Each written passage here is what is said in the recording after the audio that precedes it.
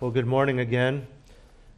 This morning happens to be a fifth Sunday in a calendar month, and what we have been doing for over 10 years now at our church is whenever there are 5 Sundays in a calendar month, I take some of your questions and do my best to answer them from a biblical, theological perspective. If you're joining us for the first time this morning, which it looks like there are a few of you, we typically study through a book of the Bible. Currently, we are in the book of James, and we study verse by verse. We practice what we call expository preaching, and that's just an in-depth, verse-by-verse explanation of God's Word.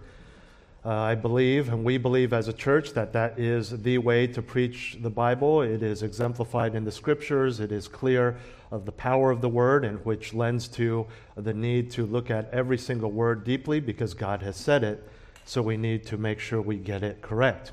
However, if there are any drawbacks to expository preaching, one of them is that we spend a lot of time in certain passages and books, and so some of your questions that may not be addressed in that particular epistle or in that particular chapter may be left unanswered. And so we take this time to do a Q&A. So again, if you're visiting with us, it's a little bit of a different Sunday, which we do 3 or 4 times a year. Feel free to, of course, join us next week. We'll be back to a normal Sunday with the addition of communion, or of course you can listen to our sermons online. Well, if you were here with us, I believe it was in June when we did a Q&A, I was able to get through 4 of your questions.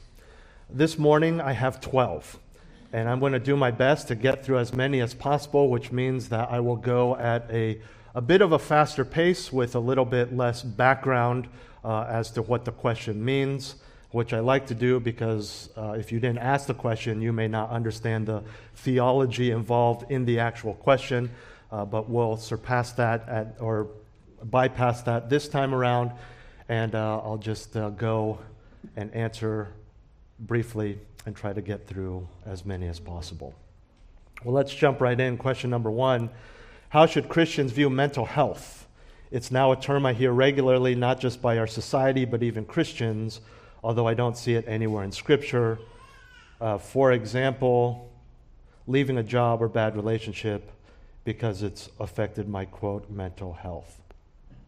When we look at our society, this is one of those things that has been growing in popularity, talking about mental health. You hear a lot of people needing to take a mental health day, or even prominent athletes taking a break or stopping their careers completely because of the effect on their mental health. The Bible is very clear that we need to engage our hearts and our minds. We need to engage physically as well. Over and over again, the mind is emphasized as very important in our worship of God. The Bible says that we are to engage the mind. In Philippians 4, we're to trust the Lord in prayer and not be anxious. That's not about your physical body, that's about your mind.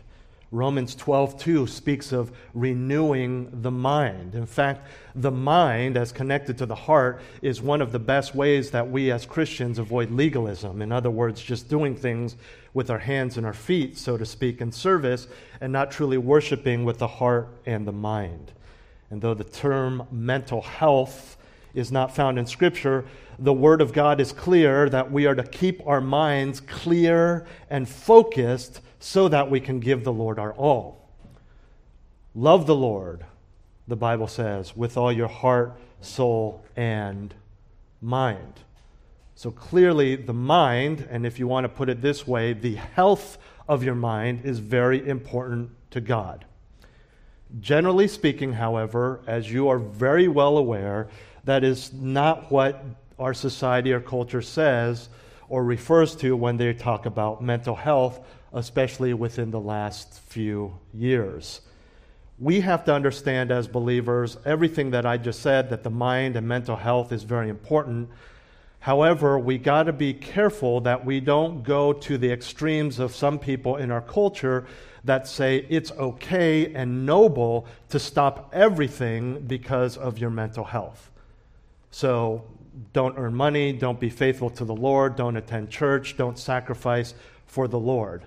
there's a certain place where we need to be careful because we know that our society uses a lot of catchphrases, right? And these catchphrases have gotten to the point in our culture where if someone says something, then you are wrong and you must stop everything for their sake.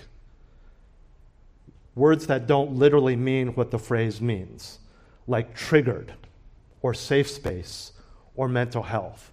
And those are words where if someone uses those terms, if you don't back off and stop, even if it's out for their good, like sharing the gospel, then you need to be canceled, right? And so we need to be careful with that. We need to also understand that in God's empowerment by the Holy Spirit, being a Christian and living out the Christian life is very difficult. It is challenging. And so to say, well, it's affecting my mental health, I'm not happy, and just say, well, I'm not going to sacrifice because it's too hard, that's the level where we need to avoid in terms of using that phrase, mental health, as many people do in our society. So, in terms of its cultural uses, it can be very dangerous. It's already dangerous and hurting our society. It can be very dangerous for the Christian because we understand the concept of taking up your cross. However, mental health, just as that phrase, not as a catchphrase in society, is very important. Okay? Number 2, as Christians, should we send our kids to Christian school or homeschool them or private school? How can we biblically discern whether it's better to send our kids to private school or public school, especially given the rapid deterioration of moral teaching in school, for example, LGBT affirming education, etc.? There is no specific guidance within the scriptures in terms of schooling. It's one of those things where you can say, well, the Old Testament people homeschool. Well, that's because they had no other choice. That's just what they did. There were no public schools at that time. And really, there's no right or wrong on the surface. And what I mean by this is, if you choose public school, that in and of itself is not wrong. If you choose the homeschool, that in and of itself is not wrong. If you have the means to private school and you choose to do that, that decision in and of itself is not wrong. What is important is that we think through biblically why we are making the choices we are making. In other words, the Bible is not going to lead you to say, oh, it must be homeschool or public school. However, principles within the scriptures and fleshed out in your own family will help you decide one or the other. And I really like this question because I think oftentimes in really big decisions like schooling, as Christians, we don't often think through it or search through it biblically. We just, well, public school, it's a status quo. Or, well, pressures from our church friends, everyone's homeschooling, let's do homeschooling. We need to think through these things. I do want to mention Ephesians 6:4, which says, "Fathers, do not provoke your children to anger, but bring them up in the discipline and instruction of the Lord." Why I bring this up is because no matter what your schooling choice is, you as a parent and especially the father need to make sure that you are teaching them and raising your children in the discipline and instruction of the Lord. And so public school or homeschool, that can be neglected even if in your homeschool curriculum Bible is a class. You still need to make it more than just an academic exercise and talk to them, teach them the scriptures, teach them how it fleshes out in their individual life.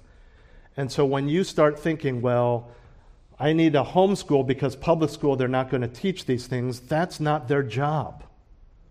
It's not their job to teach this. It's fathers, it's the parents' job to do this. And so when it comes to schooling, I cannot tell you what to decide. That's between you and your spouse and the Lord. But here are a few things to consider. You need to trust the Lord. You need to trust the Lord that if you choose public school, that the Bible is true, and you're raising up your children with the scriptures is going to be effective. If you're going to homeschool, you need to trust the Lord that your teaching them is going to be effective as their academic teacher. It's important to understand that in the Scriptures, we are never told to do anything as believers out of fear except fear the Lord. We're to trust Him. And whatever schooling you choose should not be chosen out of fear. This also means that although academic success is important, financial success has its place, this should not be your primary factor in choosing one type of schooling or another. And I also want to mention, nowhere in Scripture are we called to pull our children out of the world to protect them. And so we need to make sure that we have an understanding of God's power. Number 2, we must prioritize. The ultimate priority is your child's salvation, and if they are saved, their sanctification, their spiritual growth. And we need to understand that God saves, not any form of education. I know people who were indoctrinated their whole lives with atheistic communism, and yet now they are thriving as Christian pastors. I also know people who were raised their whole lives in Christian private school, and they're not walking with the Lord. Some of the most hedonistic people. And so ultimately, we can't control those things. We need to trust the Lord. We need to prioritize their salvation and their spiritual growth. Number 3, be consistent. Be consistent. If you're going to choose public school, then you need to be consistent in understanding what they are exposed to, and you need to be teaching them the Scriptures, and you need to be getting in their lives and hearing what anti-God, anti-biblical things they're being taught. If you are going to be a homeschooler, then you need to understand that your example as a godly role model is in some ways even more profound because they are watching you. Whereas my children who are in public school know their teachers are going to teach them anti-God things. We've already talked about them. I've already talked to my elementary school children about homosexuality and evolution and things like that. They know that their teachers, for the most part, are not believers. And so there's a clear distinction. For the homeschoolers, I would encourage you to be extra careful because that distinction is not there because the person teaching them these things is also their parent and a Christian. And so make sure you are consistent. Number 4 is be humble. Be humble. We need to pray. We need to consider things seriously. We need to not assume that someone not doing our choice of schooling has not prayed. Whatever you choose, do not become arrogant or judgmental toward those who choose the other one, because as believers, we all feel very strongly about the type of education that we have chosen for our most precious possession, if you can put it that way, our children. I have very strong biblical convictions as to why I chose public school for my children. That does not mean I think homeschooling is wrong. It's wrong for us. I do not judge our families in our church who have done homeschooling. I praise them. I think it's good, and I admire them because I know it's hard work. I don't think it's wrong. I trust that they have prayed and made the right decision according to what they have talked about as a family and before the Lord. However, when I talk about being humble, historically, and I mean recent history, not all the way to, the book of Acts, but within probably the last 30 or 40 years, within like-minded conservative churches, okay? So what I'm talking about is, I'm going to be talking about division. I'm not talking about division based on different views on the sign gifts or theology. They all agree. So it's usually peripheral issues that divide the conservative church. Within the last few decades, nothing has divided the conservative church more than the issue of homeschooling. And so I just want to encourage you to be humble, to be not be judgmental if you're public schooling or homeschooling. I remember about 7 years ago, someone walked into our church, was thrilled, wanted to join, was really excited, and they found out one of our families was homeschooling. And he ran up to my wife and I said, "Do you guys homeschool?" I said, "No." I said, "Okay, you're not a homeschool church." And the reason is I have friends where the homeschool movement is so strong that if you choose public school, even though you agree with all of their theology, you are judged and you feel like an outcast. And you're told that you're letting Satan raise your children and things like that. And so we need to be very careful that if we're going to divide this church, let's be it on things that God wants us to divide over. Okay, biblical doctrines. Again, I have no problem with homeschooling for other people. But if you're curious and if you were to ask me why I have chosen public school, there are three main reasons.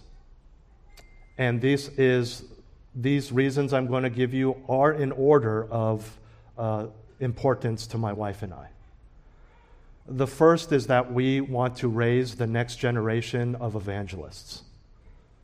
We do not want our children to be of the world, but we definitely want them to be in the world. And so by going to public school and being more involved in our community, which if you know me, as an introvert can be difficult, but we want to be involved in the community and we're walking to school with the same people, we've gotten to know people, and the Lord has blessed that. On any given Sunday, we have about a dozen individuals in our church who would not be here if we were not at the school around the corner from our home. One of them is now our children's ministry director. The second reason is because at some point my children will be exposed to all of these things that we're worried about in our culture. Whether it's going to be now when they're in elementary school, or later when they're in college, or even later when they graduate from college and get a real job and live on their own. I would rather them be exposed to those things while they are still living in my home and still value my input, so that they can come home and say, "I heard this, I heard that, my friend talked about this girl, what does that mean?" And I can explain it, whereas in college I'm not there, or even if I am there, they don't want to hear what I have to say, possibly. Okay? And then thirdly, for us, especially as a pastor and his wife, just to have more time for ministry. I've said it before. You guys know this. Any pastor's wife in any given church has no greater obligation in the church than to raise her children and to serve and minister to her husband. My wife chooses to do more than that, to disciple people, to lead the women's group, to be a foster mom, to do many of those other things. And so part of our decision on a practical level is to free us both up to have more time and opportunity to do those things. Nothing I just said in our personal convictions say anything negative about homeschooling. I just want to be clear on that. Okay? Question number 3. Please explain how we are supposed to be both be repentant of sin, yet also it is expected that we will continue to sin on this earth until we reach glory. Would this indicate the believer should expect to face a wide variety of sin in their lifetime? Otherwise, falling into the same sin continuously might suggest we have not genuinely repented. This is a great question, because repentance is turning away from the sin. And we can say, well, if you turn away from that sin, then is it okay to do another sin? Because if I fall back to that same sin, have I not truly repented? 2 Corinthians 7:10 says this. The sorrow, so this would be sorrow or guilt, feeling guilty over sin. The sorrow that is according to the will of God produces a repentance without regret, leading to salvation. But the sorrow of the world produces death. And I read that because I think it's very helpful in understanding that when we repent, okay, or when we turn from that sin, why are we doing it? Do we just feel bad? Has it made your life worse? Did you get caught? Whatever it is. Or is there a true godly sorrow in that I have grieved, as David says, I have grieved the Lord? Secondarily, my wife, my kids, my coworkers, whatever. But is your primary focus, I have offended God who died and bled for my sins, and then you turn to true repentance. Now, what should happen as you grow in the Lord is that you will repent of the same sin over and over, possibly. But as you mature, what should happen is you sin less, but you feel worse when you do sin. That's because, 1 John talks about this, as young men, right, we have conquered temptation, we have conquered sin. But as spiritual fathers, you grow from just saying, that's wrong, I need to turn away from that, to having a deeper, loving relationship with the Lord. It's the same thing, right? When you're a kid, you stop making mistakes because you get a timeout or whatever it is, whatever form of discipline your parents enforced. Now, as adults, you help out when you visit your parents more because you just love them.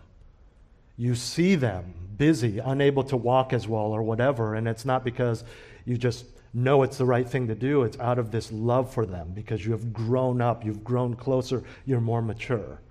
And it's the same thing with the Christian life. As we grow, you're going to have a deeper understanding of God and His grace and love Him more, and so your sin is going to create a greater sense of guilt in your own life. I would add to this that you will also your sin will be less deep. And what I mean by this is that as you grow, you may still struggle with anger, right? But as you grow in the Lord, you feel worse in your anger today, even though it was just a little bit of frustration in traffic, whereas that same level of guilt you felt 20 years ago, you were beating your children out of anger. You see, you feel worse even though your sin, practically speaking, is not as serious or grave. That's spiritual growth. But it's still anger. So you've repented of anger over and over again. You still struggle with anger or pride or lust or whatever it may be, but you feel worse when you do it. It's less often, and how it fleshes out is a lot more controlled and self-controlled. Okay? I need to mention 1 John 1:9. If we confess our sins, He is faithful and righteous to forgive us our sins and to cleanse us from all unrighteousness. And what that means is when we sin or we repent or whatever it may be, it needs to be all about God's grace and holiness, not just performance or happiness. Question number 4. Can you provide guidance for how to faithfully apply 1 Timothy 5:1-2, especially for those in the position of the younger man or woman seeking to encourage or correct the older brother or sister in the faith? 1 Timothy 5:1-2 says, "Do not sharply rebuke an older man, but rather appeal to him as a father, to the younger men as brothers, the older women as mothers, and the younger women as sisters in all purity." This is a principle. One of these principles we've had in our culture for decades, if not centuries, that come from the Scripture but have kind of been lost in recent years, which is respect your elders. Older man here doesn't just mean like a couple years older. This means an elderly person compared to you. In the Greek, the word is rebuke, okay? And it says here, do not sharply rebuke, but in the Greek it just says rebuke. The word was added in the English translation to emphasize the intensity of the rebuke. This verse does not mean that you can never correct an older person. It does not mean that you bypass some of the one another's just because they're older. It's just saying that we are to use respect and caution, and it ends after talking about all of those relationships. It says, in all purity. That means not out of selfishness, not out of anger, not out of sin, things like this. Okay, we need to appeal to them as a father, especially if they actually are your father. To hear some young people, how they talk about their parents is kind of shocking within the church. Right? We need to be loving, we need to be gracious, we need to show them respect and love and honor with an understanding that you are not the Holy Spirit. If they are a believer, they have the Holy Spirit. It says appeal to him as a father. That means to come alongside him, right? Bashing, condescending, things like that are not coming alongside someone. And so we still need to practice the one another's. We just need to make sure we do it graciously and out of respect, especially if they're an older person. But again, it mentions all of the different ages, which we are to do all of them with the same respect and honor. But of course, especially towards those who are older. Question number 5. How should I respond to someone who I've shared the gospel with who thinks they have a saving knowledge of God, but based on their life or view of faith, their salvation seems unlikely? This is a question that later on, we might not get to it because it's at the end here, that also talks about backsliding, or people who have were Christians, or you believe they were Christians, they went to church, and then they turned away from the Lord. They now reject Christ, or they're in unrepentant sin and don't seem to care. This question is about sharing the gospel. And so the background given by the asker was in regard to people who attend church regularly or are part of another religion, including Catholicism. I'll answer it this way. We cannot make it more difficult to become a Christian than God does. And what God says in Romans 10:9 through 10, if you confess with your mouth Jesus as Lord and believe in your heart that God raised him from the dead, you will be saved. For with the heart a person believes, resulting in righteousness, and with the mouth he confesses, resulting in salvation. Now, only God can truly know if someone is saved, because only God can see the heart. The Bible indicates that someone can even deceive themselves into thinking they're saved when they actually aren't. We can't read people's hearts. However, we are given an external gauge, which is fruit. And fruit, of course, would be acts of obedience, worship, love, genuine excitement, and trust in the Lord. We will see this very clearly in James chapter 2. I'll read for you 17 and 18. He says, faith, if it has no works, is dead, being by itself. But someone may well say, you have faith and I have works. Show me your faith without the works, and I will show you my faith by my works. And that's true, right? How do we know someone is truly a believer? We look at how they live, right? Is their speech seasoned with salt? Is their life exemplary of holiness and a desire for godliness? John 13:35, by this all men will know that you are my disciples if you have love for one another. And so, going back to the specific question, if it's a case of evangelism, when we talk to people who say they are believers, biblical love, as we saw back in 1 Corinthians 13, says true love, agape love, believes all things. That is roughly translated in our vernacular to give the benefit of the doubt. Not foolishly, right? Not you saw the guy clearly commit the crime and go, well, I didn't see anything, got to give the benefit of the doubt. But give the benefit of the doubt in that you can trust that the Lord is working in them, trust that, don't always assume the worst, which is what we tend to do. When it comes to evangelism and this situation, the one thing I do not give the benefit of the doubt about is that they are saved. Because it is simply too big of an issue to say, oh, they say they're saved, I'm not going to bother them about the gospel. And we all have probably experienced situations where someone was just look like a Christian, live like a Christian, preach like a Christian, and clearly time told that they weren't a Christian. And so in evangelism, I would continue sharing the gospel. You could do so in a kind way. You can ask them, say, okay, so you believe the gospel, just to be clear, so you believe, and then go through the point that we're all sinners, we can't save ourselves, and just go through the gospel. And if it's an issue where the person who's professing to be a believer says, I am a Christian, but then there's clearly unrepentant sin or lack of fruit, then that's the level where I would address it And then eventually that may get you to dig deeper into sharing the gospel and saying, look, have you truly done this? I know you know the gospel, but have you truly given your life to Christ as Lord and Savior?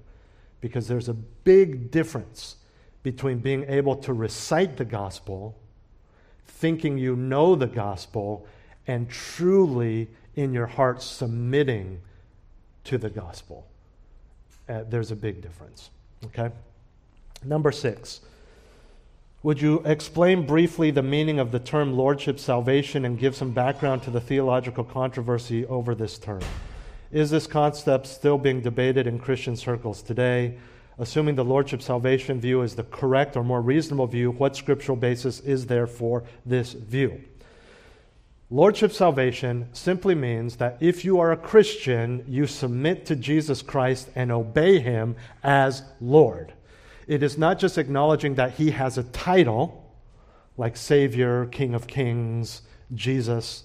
It is confessing him as Lord and in our hearts submitting to him as Lord. What does that mean? You do what he says. You submit to his authority. That's lordship salvation. Why is there such debate over it? I really don't know.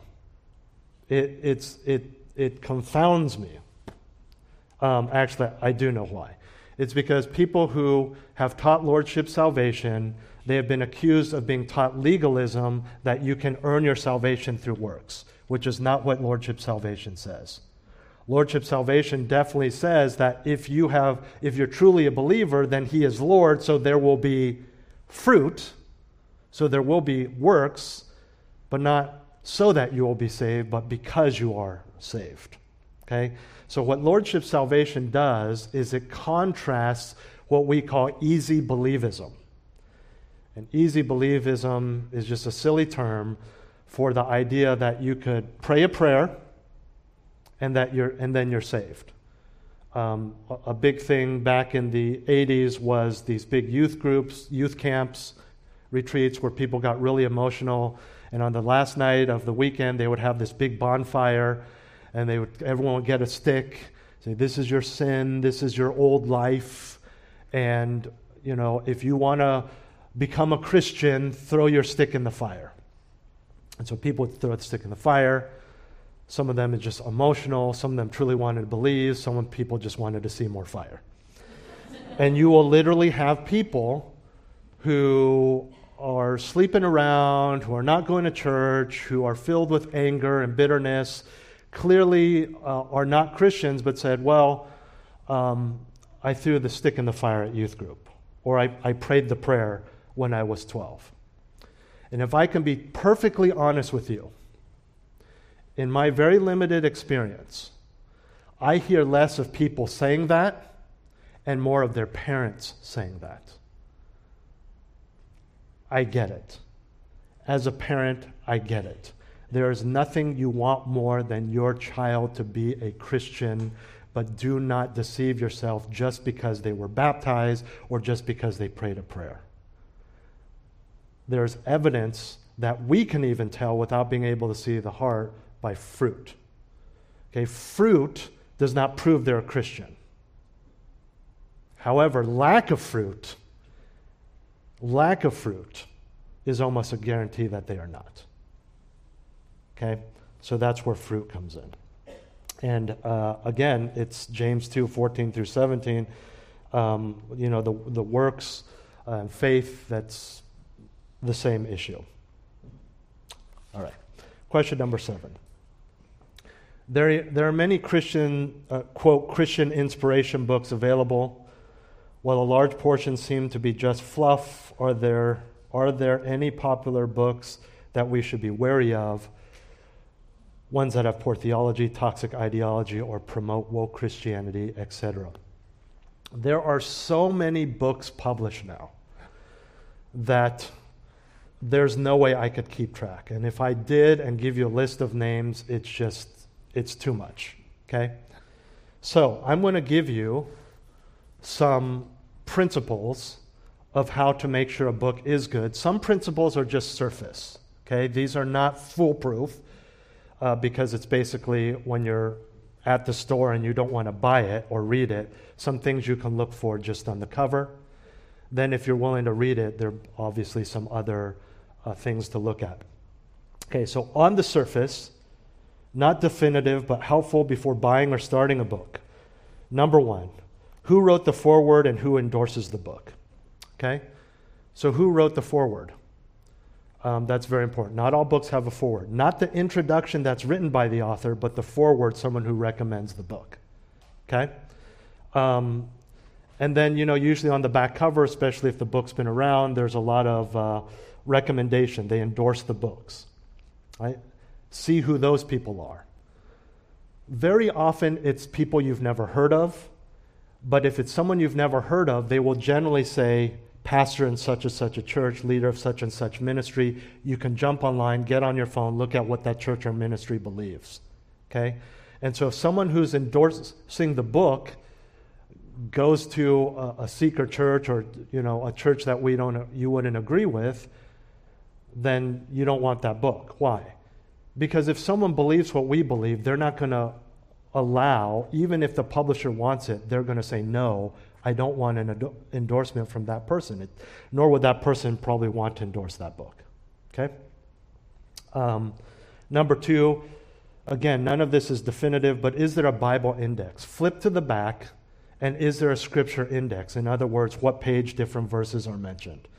That is key, that book is filled with scripture. If people are just going to sprinkle a little scripture in there, they're not going to have a scripture index because it's not a priority for the author, and the scripture index is only going to be like 4 lines. If there's a scripture index, that's a good sign. Again, doesn't mean you should buy it or believe it. It is a good sign. Number 3, what version of the Bible is used? Again, not definitive. But if it is a solid version of the Bible, such as the New King James, NAS, ESV, that's good. If they're using the New Living Translation, probably not the best. If they're using multiple versions, that's also a red flag because they're just going to find an English version that supports whatever they want to write. Okay, again, not all authors do that. Some use different versions just to help you understand, but these are just things to look at. And then, of course, who is the author? Now, more and more people are being published, and so there may be nothing you can find on that author. It could be just some guy who got his PhD in theology, and they're like, this is really, your thesis was great, let's publish it. And so it's nobody known. But generally, there are certain authors that are safe bets, and there are certain authors to flat out avoid. Joel Osteen, avoid. Joyce Meyer, avoid. People like this, people you see who are promoting the health, wealth, gospel, things like that. So the challenge, again, is often good books and bad ones or someone who's new to the literary scene. Okay, so we can't do much about that. Here are some deeper things, but it requires you to read it. Same as preaching. How do they use the Bible? Is it exegesis versus eisegesis? Do they just use Scripture to support whatever they say, or do they explain a little bit of why that verse says what they are saying, or explains or proves what they are saying, and even they're saying, I believe this because this verse says this, versus eisegesis, which is the idea of you just use the Scriptures to support whatever you want to say. Okay, exegesis is draw out. It's what I do. I draw out of the Scriptures, and that determines what I'm going to say, even if it proves what I wanted to say completely wrong, and I have to change what I say. Eisegesis is putting in, and so it means we put into the Scriptures what we want to say. Okay, and so how do they use the Scriptures? Number 2, does the book emphasize happiness and worldly success, or repentance and holiness and sacrifice? Okay, so if it's a book that's just to make you happy here on this earth, if it calls for, just earthly happiness, and it doesn't call for taking up the cross, that's not a good sign. Here are some tips on finding good books. Ask your pastor. I actually have a list of books that I have recommended to people in our church, and a lot of times people come up to me and they say, oh, I'm reading this book by Tim Keller, and I'm reading this book by so-and-so, and I'm like, that's great. But what has happened is a lot of people are missing the books that were written in the 80s and 90s that are considered some of the core books of the Christian faith that I really would encourage people to go back to. John MacArthur, John Piper, Tozer, Bridges, people like that. I'm not saying books by Keller and people like that are bad. I'm just saying there are books that someone like Tim Keller would say, the reason I am where I am is because of what Jerry Bridges wrote in whatever book it is, okay?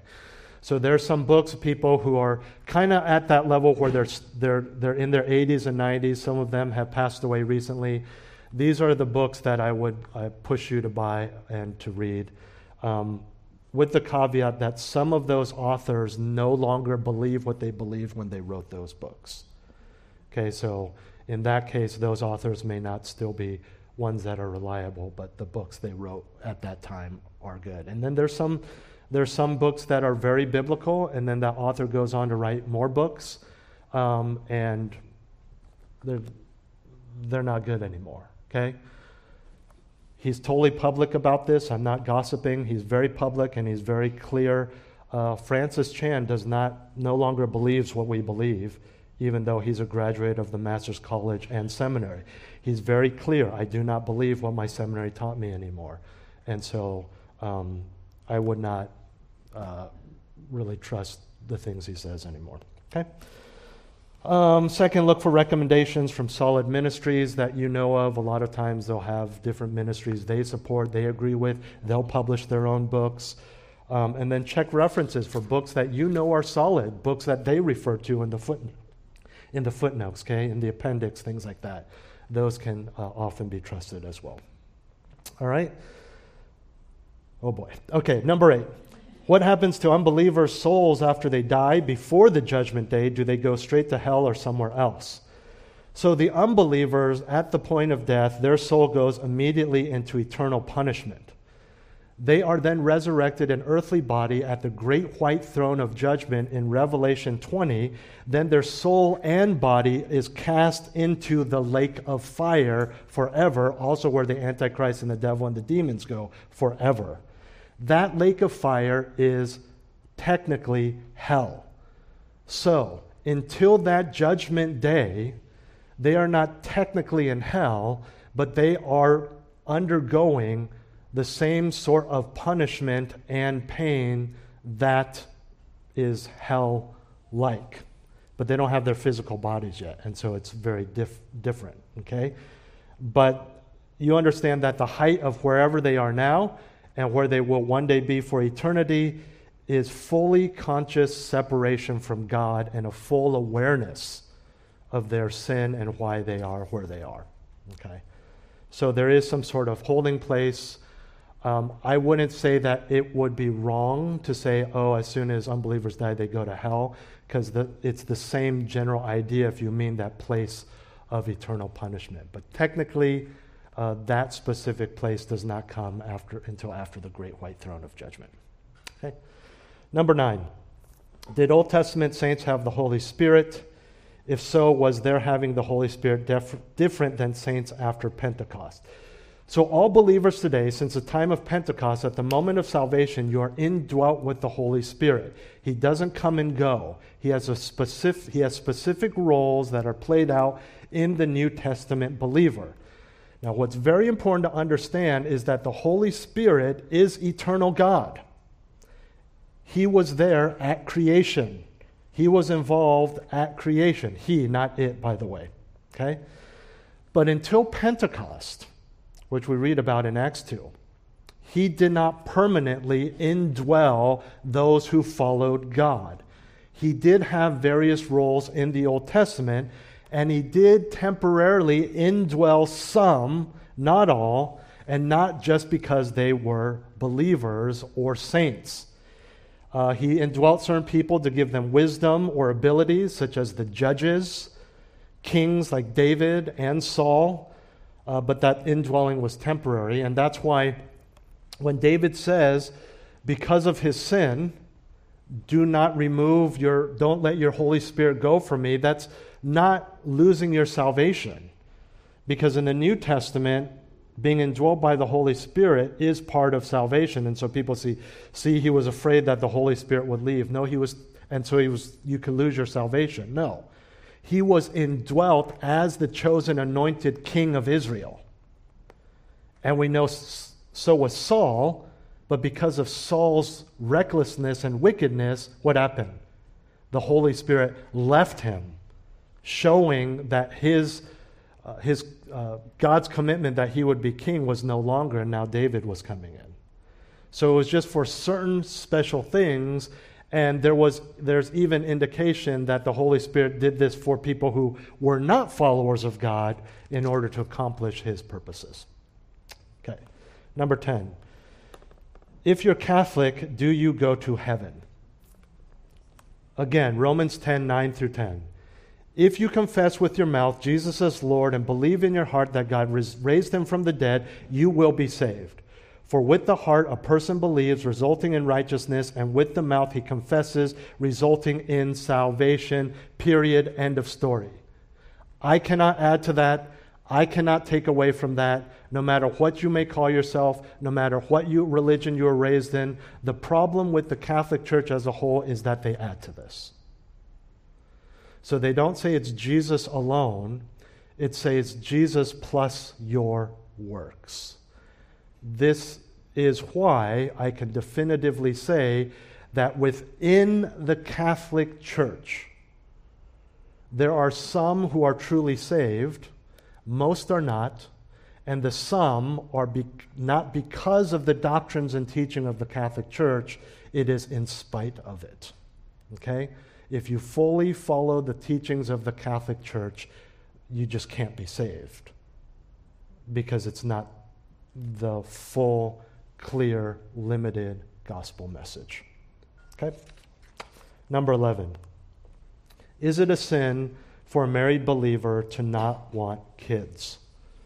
It is not a sin because the command, be fruitful and multiply, is not for all believers. If it was, what do you say about people who physically are unable to have children despite trying and trying? Are they in sin? However, I need to mention a few principles. Psalm 127 says children are a gift and a blessing. If you, as a Christian, whether you're married or not, say, well, just not for me. I don't think they're a blessing for me. They're a lot of work. They're a lot of pain. This is not up to debate. If God, you can't say, well, I know the Bible says heaven is a blessing, but not for me because I know I have a lot of unbelieving family and they won't be here. It is a fact. It is theology. God is saying children are a gift and a blessing. You do not have the right to disagree with that because of your personal views. Okay?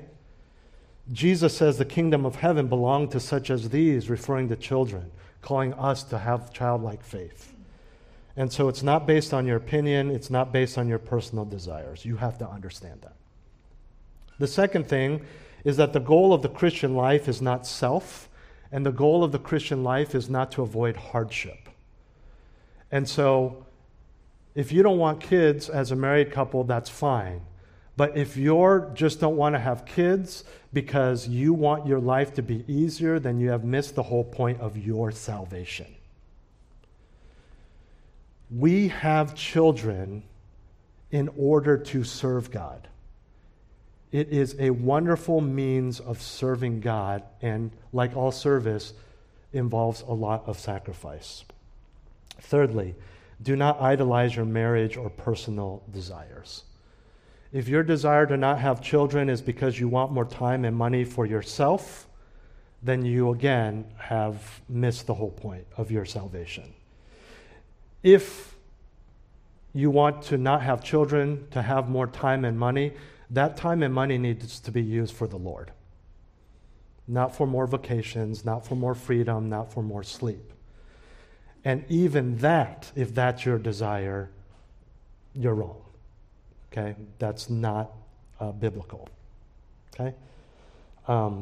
you do not serve God by choosing to avoid having children. God clearly wants us to have children, not to the point that it's sin if you don't, but he clearly wants us to have children. It's not like spiritual gifts where some have the gift of preaching, some can play music, some have the gift of whatever it may be. It's different for everyone. Barring medical issues, God so makes it normal for people to have children that even if you are single, you have a pretty gross reminder on a monthly basis of what your body was designed for. I mean, if it was just for some, then I think things would be different. Wouldn't you agree? Right? And so, even how he started things off at the beginning of creating man and woman, he created it so that if you don't have children, he reminds you on a monthly basis, to the point, my understanding, that some women can predict it to the day, if not the hour, like, you didn't have children this month, but you can. Okay? And so, I mean, we got to understand how clear God is, not just biologically, but from the scriptures of his desire for us. I would add this. You understand as a Christian that the basic building block of society as God has created it is families. Okay? Even unbelievers point to single moms and different things going on in our society as why our society is crumbling. Okay? And just like we say, you're not allowed to complain about what this guy is doing when you knew he would do that and yet you voted for him, you can't have a wrong view of children and family and say, but I'm not going to be a part of that, even though biologically and financially, and when I say financially, meaning you are not homeless, that you can have children, and then complain that our world is falling apart because of families. Okay? I know some people choose not to have children because they're scared. You need to trust the Lord. We're all scared. It's terrifying. But it is part of God's plan for the world. Okay? I know I'm over, but I said I want to do my best. So number 12, finally, acknowledging the biblical truth of once saved, always saved. In other words, you cannot lose your salvation. What is your view of backsliding? And backsliding can mean different things, and so I clarified with the person who asked this question. And it's the same thing I mentioned earlier, where it's basically someone who says they're a Christian, maybe you even got saved through their ministry, but now they have said they don't believe in God. They have rejected Christ. Again, you go back to everything we've said in various questions regarding fruit, and I would say the biggest fruit is actually saying you believe in Jesus Christ and God, wouldn't it be? And so what does that mean, though? So there's only two options in this scenario. Either they were truly saved and they're going through a hard patch, they're going through some sort of sin that they're just choosing not to repent of or whatever it may be. Or number two, they were never truly saved in the first place. Because the question says it, you cannot lose your salvation. So those, and there's other verses we could refer to, give you those as the only two options. Okay? But if they themselves say, I'm not a Christian, then who are you to say they are? Right? They want nothing to do with it. And so Matthew 7:16, we know them by their fruits. 1 John 2:19 says that there were those who were among them, those who were professing faith, that were enjoying the benefits of being at the church. But 1 John 2:19 says, then they left, in essence, to prove that they, in fact, were not part of them. They were not truly saved.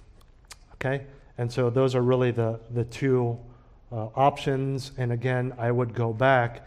It's my understanding that it was a group of moms that were discussing this. I would go back to the understanding that as a mom, I know you want your child to be saved. And if you want that child to be saved, take that desire not in false hope, but in going back and sharing the gospel with that individual. Okay? Great questions. I know I went fast. If you asked some of these questions and my answer did not fully answer what you were thinking, I hope you all understand that I'm always available. I don't mean I'm always available. I am available for you anytime. No, see, how do I say this? You know what I mean. You can email me. You can talk to me. I know some people, especially if you're from a bigger church, like, oh, I don't talk to the pastor. He's too busy. There's others of you who know that, I'm available when my schedule allows it, and I clear out a lot of time in my schedule to meet with you. My wife does as well. There's some of you who abuse that and do it too much, Josh, but it's okay. I'm here for you. Let's pray. Heavenly Father, thank you so much for your Holy Spirit. You've given us the desire to know you more and to do what is right. And I pray that we would excel still more in that, and that we would not just give up, but we would trust you and trust your word to give us the principles to live for life. Use us to that end. Give us an understanding of your word. Give us the diligence to find the right answers and to make every decision through the lens of Scripture. Pray these things in Jesus' name.